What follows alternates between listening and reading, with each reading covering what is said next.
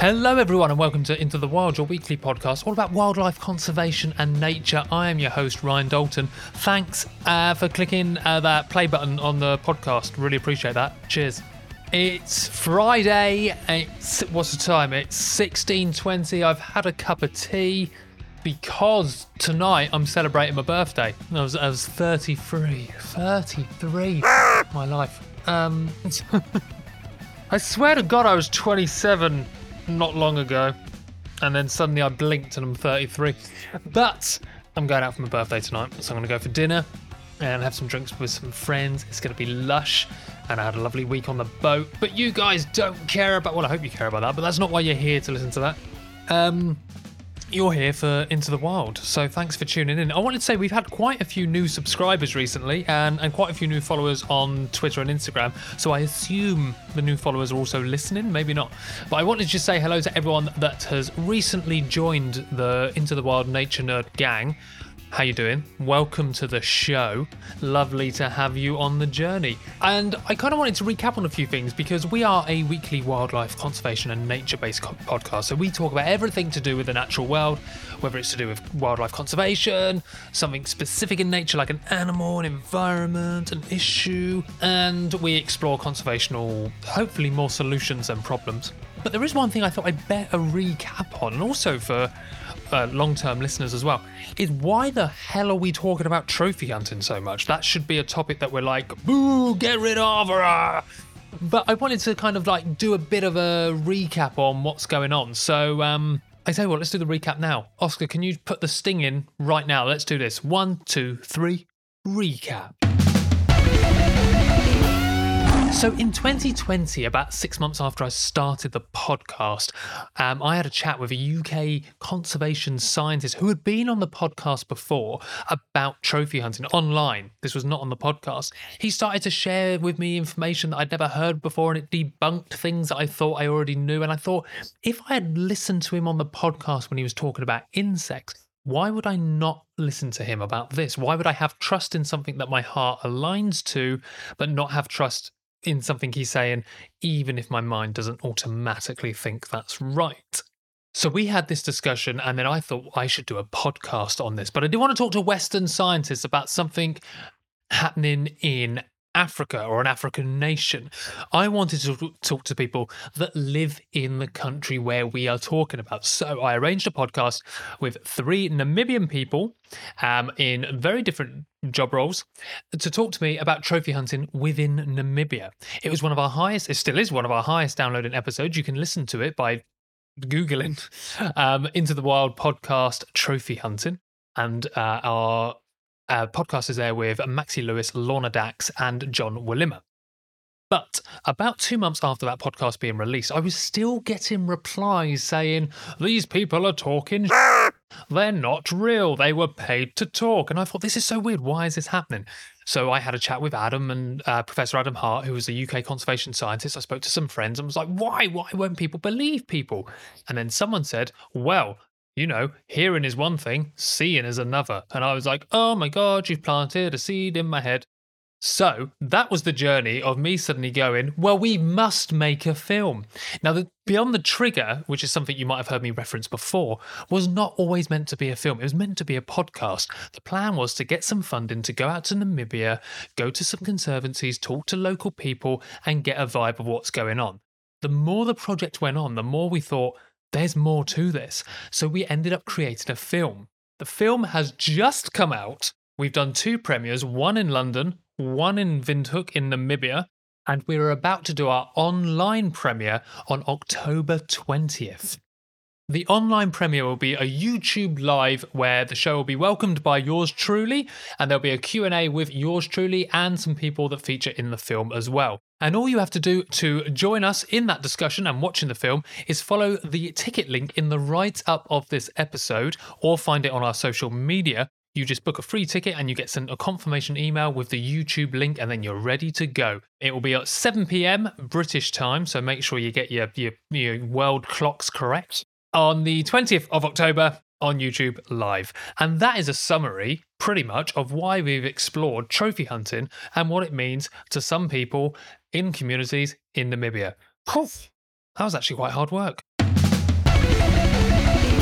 Right, well, there's a bit of a recap for you about why we talk about trophy hunting. I guess I have to say this. I am not pro trophy hunting. This is not a hunting podcast. We do not say, you see, it's all good, go shoot something, because that's not, that's not what I think. So I don't say it. It's pretty simple. What I believe, what Into the Wild believes, is listening to people that are directly affected or have direct experience with the topic, just like we do with any other topic we talk about. If I want to talk about hedgehogs, I'll talk to Hugh Warwick, a hedgehog conservationist and enthusiast in the UK. If I want to know more about the ecology at Knepp Safaris, I'll talk to Penny Green, the head ecologist at Knepp Estate. It makes sense to talk to the people that are directly involved with it. So Beyond the Trigger is all about community-based conservation, going somewhere, finding local community people that would like to talk to us about a topic and hearing what they have to say. On that note, let's move on to this very special episode of Into the Wild. Now, people that have not literally just joined the Nature Nerd Club will know that I've recently got back from my trip in Namibia. The main reason why I went there was to screen the film. But whilst I was there, I did some more chats with people from different areas and different regions at different events. So basically, we're going to do a 2-part episode of conservation in Namibia. Now, this episode starts actually later on in my journey, whilst I'm travelling with Maxie Lewis, who is the CEO of an organisation called NACSO, which stands for Deep Breath, the Namibian Association for Community-Based Natural Resource Management Support Organisations. The Kimini is studying trusting science. Really? It takes time. Yeah. Not that they get rid of their traditional knowledge systems, because the scientists also appreciate that. So it's building that trust between your knowledge and my knowledge and see really where we agree on issues and so forth. Maxie and I were on the road to a conservancy called Ngangu. They hunt, but it's not as big as the other conservancies here. Right. Because they actually depend quite a lot on ecotourism and other activities within their conservancy. Right. Ngangu is home to a beautiful mountain called Spitzkoppe. Because of Spitzkoppe, and with the addition of historic cave paintings there, Ngangu has good ecotourism in the area with a community camp and rest place, but they also have trophy hunting in the area. The species mainly used for trophy hunting in this area are kudu, springbok and gemsbok as well. We were on our way to meet a man called Neville Hendricks. Now, Neville has been a subsistence farmer, meaning he farms for his own use, for a long time, but has recently, in fact it was the first time Maxie had met Neville when I had met him as well, been elected for the Conservancy Manager role. Now, before I welcome this chat with Neville, I have to add that on arrival, Maxie and I also unexpectedly got invited in on a Conservancy Committee meeting. This was the first chance for me to see and hear how things were passed on from the community to Maxie and vice versa. It was a privilege to sit and be a fly on a wall, but what I wasn't expecting was for the questions to then come my way. Neville, along with some of the game guards that sat in, were asking me about why the UK government want to impose a ban on trophy hunting imports. Now, there's a lot to unpack there, and I didn't always have clear answers for the guys, but the discussion was real and will stay with me. I genuinely saw worry and concern on their faces and heard it in what they said. When lives depend even just a little bit on something, the fear of it being affected is strong. But let's put a pin on that for now, because we're going to go back to Neville. I wanted to hear more about Ngangu Conservancy and life as a farmer in an area that had jackals and leopards. I will start by saying that this area, those, would you call them mountains? They're not mountains. Yeah, they're actually mountains. Yeah, they are. It's like it's so beautiful. Spitzkoppe. Spitzkoppe, yeah. It's actually one of our national monuments in Namibia. One of the most beautiful.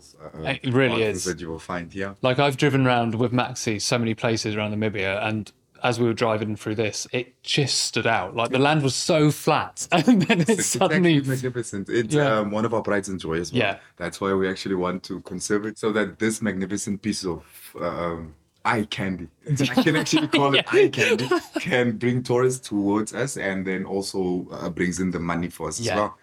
But what this mountain also entails, it's also our livelihoods as well, because we've got some rock paintings there that the tourists come and Yes. Is it the White Lady near here? No. The no. White Lady is actually also near us, just about 100 kilometers in Yes. west. But these mountains are actually here at Spitskopo. We also have a few rock paintings as well that the tourists can view at the lodge, at the lodge area, and also these people sell crafts here on the road for the tourists as well. So tourism is actually mainly our main source of income. For the Conservancy. So for the Conservancy and for the community as well. Yeah. Or the Conservancy is actually the community. It's the same, yeah. It's the same thing. So it brings in the funds for us, and this is how we make our living here. This is our main source of income. So there's the tourism. So we call that ecotourism. Ecotourism. So phototourism and things like that. Yes. So I guess let's start. Do you want to introduce yourself? I didn't Yes, get you to do that. I'm Neville Hendricks. I'm the manager of Enku Conservancy here. Actually newly appointed manager, so I'm in my beginning stages, but I've lived in the area for so many years. So I would like to think of myself, since I was a young boy, I was already a manager. I was managing. Yes. I was already managing. I like that. Yeah. So, but when we come to certain issues, or let's say also sources of income, tourism also brings in trophy hunting. Yeah. It is actually one of our sources of income as well, but it is actually, it contributes a significant part to the whole our picture, yes, to our whole way of life. Yes. Were you born in? I can never say the name of the Conservancy. Can I try one more time? Conservancy? Angu? Yes. Was that right? Yes, that's got it right. actually correct.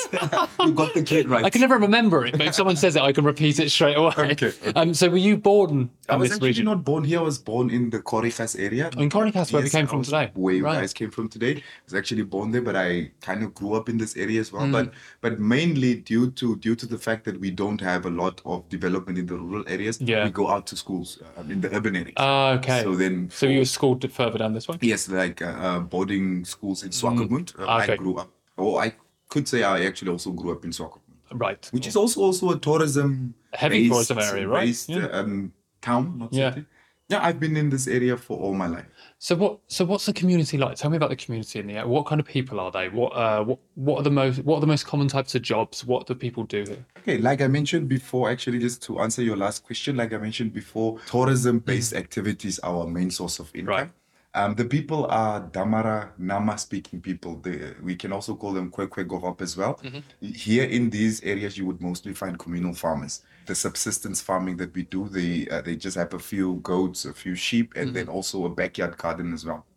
So, and then tourism, like I said, is the main source of income. But then the subsistence farming comes from generations and generations and generations way before us. So we've actually known that way of living all our lives, because I grew up at a farm also, and I was also, or let me say, know the farming activities.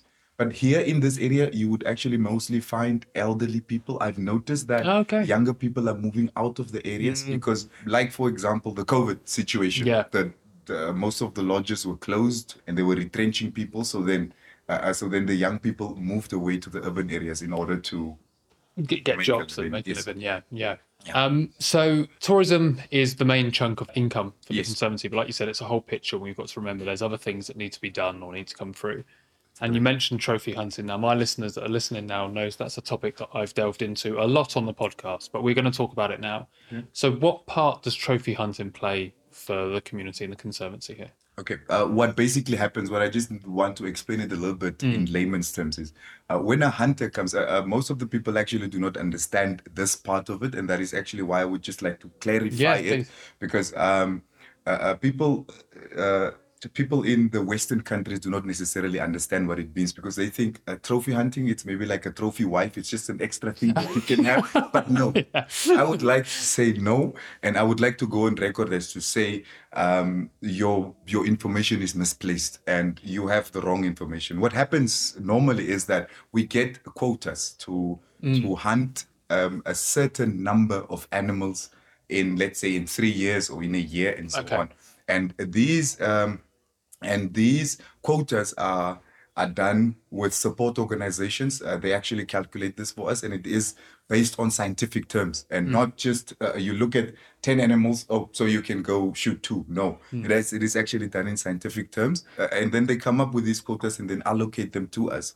So we have to attract international hunters, because this is where the huge bulk of money will come in.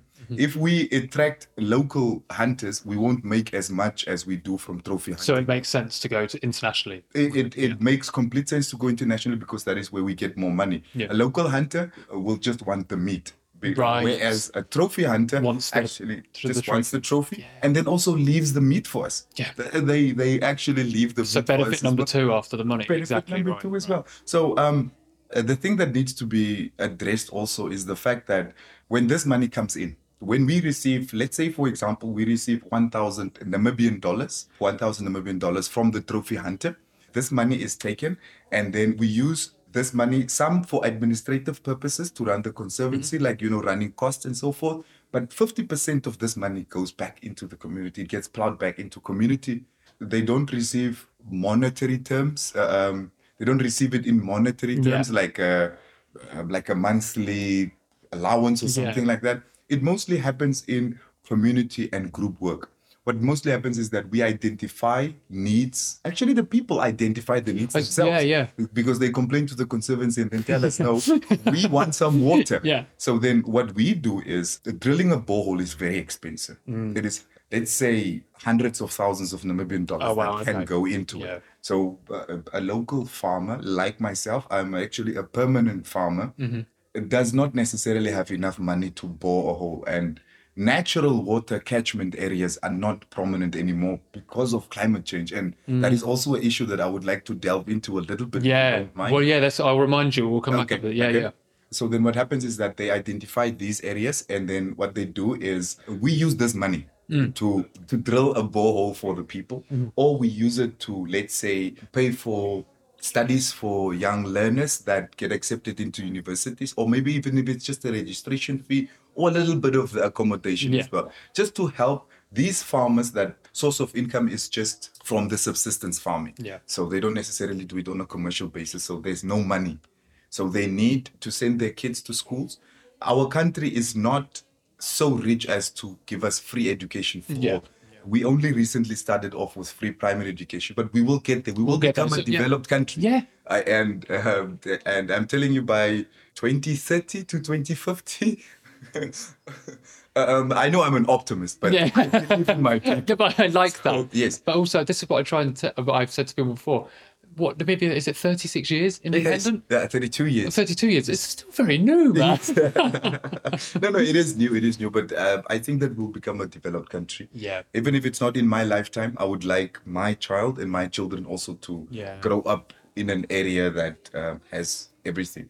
But coming back again to the benefits that are being distributed to the people, the Conservancy allocates, or the members actually tell you what they want, and then we try to divide this money that we get from trophy hunting, together with what we get from tourism, together with what we get from, let's say, photo tourism. So these all contribute towards the income for the Conservancy. And then we allocate at least 50% towards community development. And it can be things such as capacity building as well. We can train game guards, and we train receptionists, we train cooks. There are lots of projects that are going on within the community as well. And it is just helped by these amounts that are received from like I said, like trophy hunting and other ecotourism initiatives. Hey, sorry to interrupt the episode, Nature Nerds. It's Ryan, your host here. I just want to give you a quick shout out about something. Into the Wild always aims to be a free show, accessible for everyone. However, running it is not free. If you would like to support Into the Wild and say thanks, then you can do so by visiting kofi.com/IntoTheWildPod. The link is in the write-up of this episode. By doing this and buying us a coffee, you are helping the future of Into the Wild. Thanks very much, and back onto the show. And the quotas, I had a chat with someone recently that questioned the quotas, saying, Once you're given the quotas, does the community decide, or does the Conservancy or the community decide how those quotas are used? Do you decide whether you use them for own use, or do you decide whether they go to trophy, or are you told how to use them? No, what happens is that when these quotas are allocated, we actually have the final say as to whether it can go for own use or for trophy hunting. But like I mentioned previously before, if it's for own use, we get less money Yes, for yeah. for let's say one springbok or one kudu, Yeah. as opposed to a trophy hunter coming in and then hunting these animals just for the trophy and also leaving The meat behind. the meat. So we're actually covering on both ends. both So sides. it's actually own use and trophy hunting. So it's better to It makes so much sense when you say it like that. I can picture myself in the situation going, 2 birds, 1 stone here. We can actually do 2 things with doing 1 thing. So you wanted to talk about climate change, because we had a brief chat with it when I met you a minute ago, and I said to you, in England and in London, we're feeling the impacts of the climate crisis and the change in weather patterns and the more extreme weather.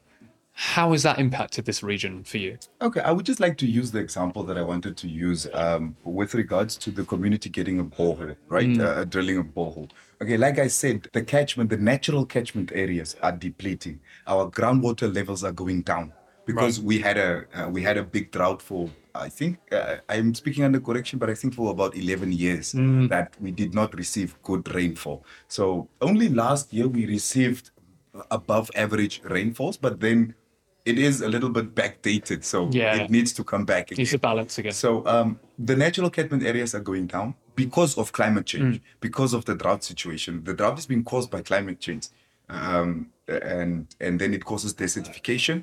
So what that means is that we need to bore deeper holes, and then we don't have the money, and we don't have the funds to drill $120,000 for borehole. Yeah. And we only have social grants, and the person gets 1,300 Namibian dollars per month.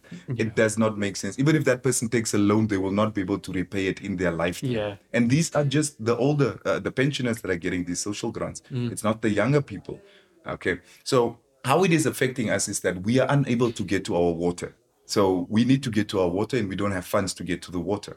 What the trophy hunting is actually doing is it is giving us a little bit of access to some water points. Not all of our problems are being sorted by trophy hunting. Please don't get me wrong. Yeah. Not all of our issues are being sorted. Yeah. But it helps a little bit because if there are 10 farms and at least 5 farms can get a little bit of water, we can walk further distances to get to water. You just make it a little bit closer for the person. It really helps. As a farmer, we actually do have a lot of water issues, and that means that we must actually go away or move away from large livestock like cattle, donkeys, and horses, which actually have a better income when you think about it. But due to the fact that there's less water, we need to move to small goats, sheep, and also to chicken farming, rabbit farming, and so forth, because we cannot make it with the water. So climate change, and this is just one way that climate change has actually affected us. But I wanted to use the water example just because water is life. And without water, it's the main resource, right? Yeah, yes. Absolutely. So I wanted to use that example to explain how climate change is affecting us. Because due to the fact that there was drought, we don't have a lot of vegetation cover. When we don't have a lot of vegetation cover, the rainfall patterns change. The rainfall becomes less and less and less every year. This year, or let me say, yes, this year in the beginning of the year, we received above average rains. Now we have a lot of food for the animals in the veld, but now we don't have a lot of animals because of the drought. So now the problems are arising. Veld fires, like forest fires, is what you guys call them. Forest fires. You don't necessarily have forest. No, that's very different. But the veld fires. This is a semi-arid country, so not a lot of forest. Not a woodland. It's a woodland, yes. So. Yes, it is impacting us in a very big way, climate change. Throughout my travel last time and this time as well, I hear a lot about farmers and I hear a lot about conflicts, but I've never, I think, this is the longest conversation I've had with someone that is actually a farmer, that farms day to day. So, you told me briefly in there you have conflicts. So, I mean, what predators do you have around here? What are the conflicts with farming in this area? Okay, in this area specific, we've got problems with leopards. We've got problems with jackals. these animals actually come into the kraal and then they bite our animals. They literally eat our animals. And like I mentioned before, because of the water crisis and the drought, our animals have become less and less and less. Yeah. So let's just say, for me, for example, I farm with goats and chicken. Last year, if I can remember correctly, I have 46 goats currently, but then I lost 11 goats to human wildlife conflicts. Like, sometimes you're not even sure whether it was a jackal, it was a leopard. It just happens. It just Yeah. happens. It just happens, and it literally takes out a huge chunk from your pocket. And this is actually, or before this manager position, this was my source of income, my livelihood. So imagine losing 11 goats. It's how much percent? Maybe out of 46, maybe 20%. So yeah, of 20% of your income just gone. somewhat 20%, if I can mention Yeah. that roughly. So I lost 20% of my income, and that is a huge chunk for someone who lives in a rural area, for someone who is not permanently employed, for someone who makes a living from these animals. So what happens with regards to conservation and human wildlife conflict is that where the conservation comes in is that there's a certain amount of money that gets put away for human wildlife conflicts.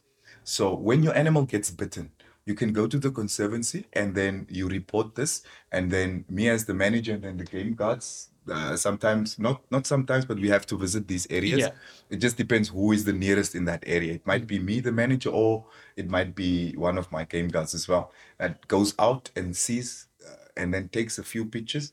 There's a certain procedure that the game guards or me or the conservancy must follow in order to record these activities, in order to kind of have like a bookkeeping system and proof also. Like these farmers, your animal was bitten by a leopard, but yet again you have to prove that it has been bitten. Right. They don't have camera phones Yeah. because it's a third world generation, or what must I say? It's a poor area. Yeah. So then we assist these people to go and take a few pictures if they cannot, but we do visit the areas. So what happens is that there's a certain amount that is actually calculated based on what type of animal it is, because a goat and let's say a cow will not have the same price. Value, right? Yeah, it won't have the same value. So it is just a little bit of that amount that the farmer gets. It's just to help you out a little bit. It's about 50%, less than 50% of what the animal is worth, or the value of the animal. But that in itself helps also, because you have not lost everything. You at least have a little bit left that you can claim back from the conservancy, and then you can start from there. Yeah. Because sometimes there are rare occurrences or rare cases that these animals actually go in and then finish off the whole crowd. Yeah, well, I've heard stories. Yes, I've heard yes, that. Like it is that they just even if they're not eaten, they're just sometimes Bitten. Have I heard leopards that just go in and might teach cubs how to hunt and then just kill everything? Yeah, and then we call them, they're just bloodsuckers. Yeah. Oh, really? They're like vampires. So They I come can say in, it's like right? the Twilight Saga now. They are actually like vampires. We call them bloodsuckers because they just come in, then they bite And go. and then they go, and then they bite and then they go, and then you lose out on everything. Yeah. It is so disheartening to see when a communal farmer, someone that makes his living from these animals, loses everything, and then they've got nowhere else to start. Now, whereas conservation helps a little bit in that regard, so that farmer can at least purchase a few goats from the whole crowd that was, And build up again. and then build up again. Otherwise, where would that farmer go? If that didn't happen, if the conservancy model wasn't here, and that kept happening to you Yes. or another farmer, what would the mentality be? What would happen there? How would that farmer?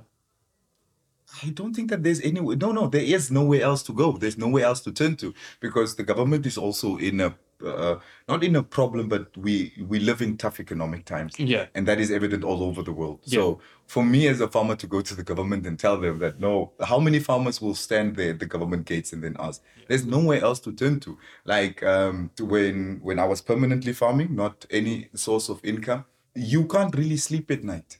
When your dogs bark, you have to get up and then you have to stand with a flashlight just so that you can chase away these animals, or then you have to make noise with some type of thing so that they can be Right. chased away.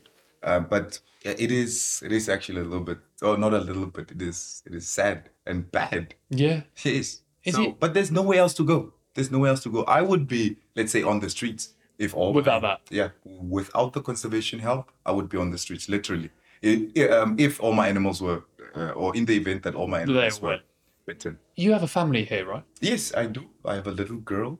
I'm not married yet, unfortunately. Fine.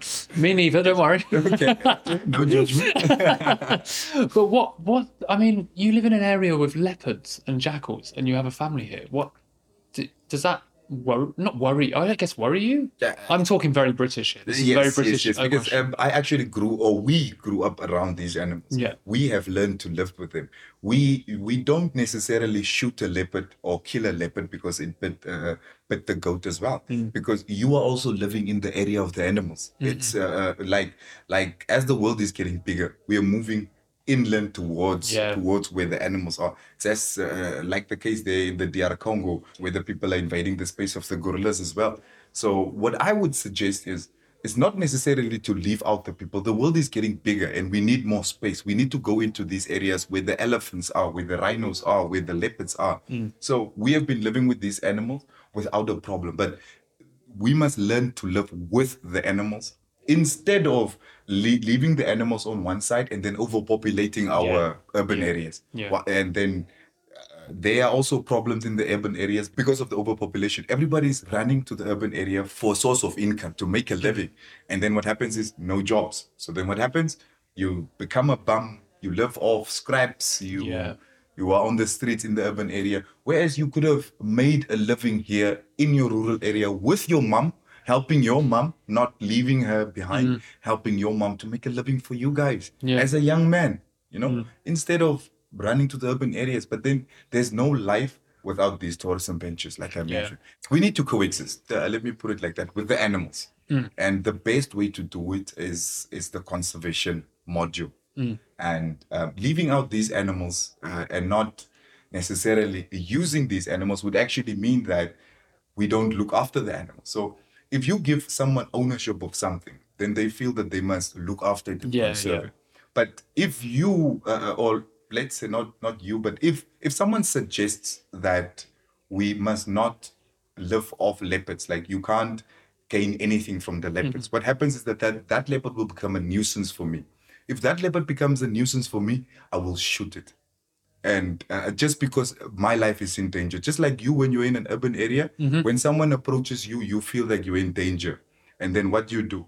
Naturally, you protect yourself, and that is self-defense. So if you defend yourself and you shoot someone that is maybe trying to attack you, or maybe he just wants to ask for directions, you don't know. But then you've already shot the person. It's the same thing with the leopard. If that leopard becomes a nuisance for me, I will shoot it. Right now, I live off the leopard. It helps my way of living. So then I want to protect the leopard right now. No one will come in here and shoot that leopard because it's mine. Yes, not necessarily mine, but it's ours. It's yours. It's your it's where you live. It's your community. It's your. Well, it's everything here. It means something to you. So it means something to me. So now I want to protect it. But if you tell me that I cannot live off the leopard, what will happen is we will start shooting the leopards because they are just a nuisance. It's just someone that you feel unsafe with. So what do? You shoot them so that they don't take off from your source of living. So we need to coexist. And personally, I think the best module is the conservancy module. Just my... I was going to ask you what you would say to people in England, but I think you just said it. I was going to ask, what would you say to people, in any country that wants to take away hunting tourism or trophy hunting, whatever we're calling it, conservation hunting? Whatever. I would actually, there was just something that I wanted to re-emphasize also, and I want this to be heard by the masses. I want people to be educated about what is going on. Before you make a decision, before you start making accusations, before you want to accuse us or something like that, come down here and please come and call me. My name is Neville Hendricks. I will show you. I will show you how we are living. I'm the person on the ground. I'm the one that is living with the animals. And I feel I'm the best one to actually decide whether trophy hunting should go on or not, and not you. And I feel that if you do come here, I don't actually feel. I know that I will be able to change your mind. I'm an optimist, like I said. You are an optimist, yeah. I'm an optimist, but I would like you to come and visit our very beautiful country. I would like you to come and see how we are coexisting with these animals and how they are contributing towards our daily life. It is very important for you to know before you make a ridiculed decision. I would like to call it that. Well, Neville, thank you so much for talking with me. It's been a great chat. And I'm looking forward to driving around more of these mountains. Awesome. I want to see a leopard, but I'm not going to do it. It won't happen, will it? I can go and show you. Seriously? No, I don't think that we'll be able to find one here nearby, right? It's such leopard habitat, though. Yes, it is. It's what you would classically draw as leopard habitat. It's so... There's actually certain areas where they're more prominent as well. Really? Yes. Where do they? Is it in the mountains they hang out? Do they have dense? Some of them actually do hang out within the mountains as well, because that's where they find most of their cover, and then most of their, or let me say, the springbuck, which is the most common one here. They find that in the mountainous area. I love it. Thanks so much for talking with me. Thank you. It's a pleasure. Thanks, Ryan. Thanks again for listening, everyone. If you'd like to keep up to date with the guests that have appeared in today's Into the Wild episode, then you can do so on social media. Their tags are in the write-up of this episode. Also, you can follow us on social media at Into the Wild Pod on Twitter and Into the Wild Podcast on Instagram. And if you'd like to get in touch about Into the Wild or ask any questions or suggest any ideas for some episodes, you can email me at intothewildpod@gmail.com. A quick note to say that all the opinions and expressions expressed in today's episode belong to the person that said them and do not represent those opinions held by Into the Wild or anyone that we work with or are affiliated with. Into the Wild always aims to be a free show, however running it is not free. If you'd like to support us and say thanks, then you can do so by buying me a coffee. Our Ko-fi link is in the write-up of this episode.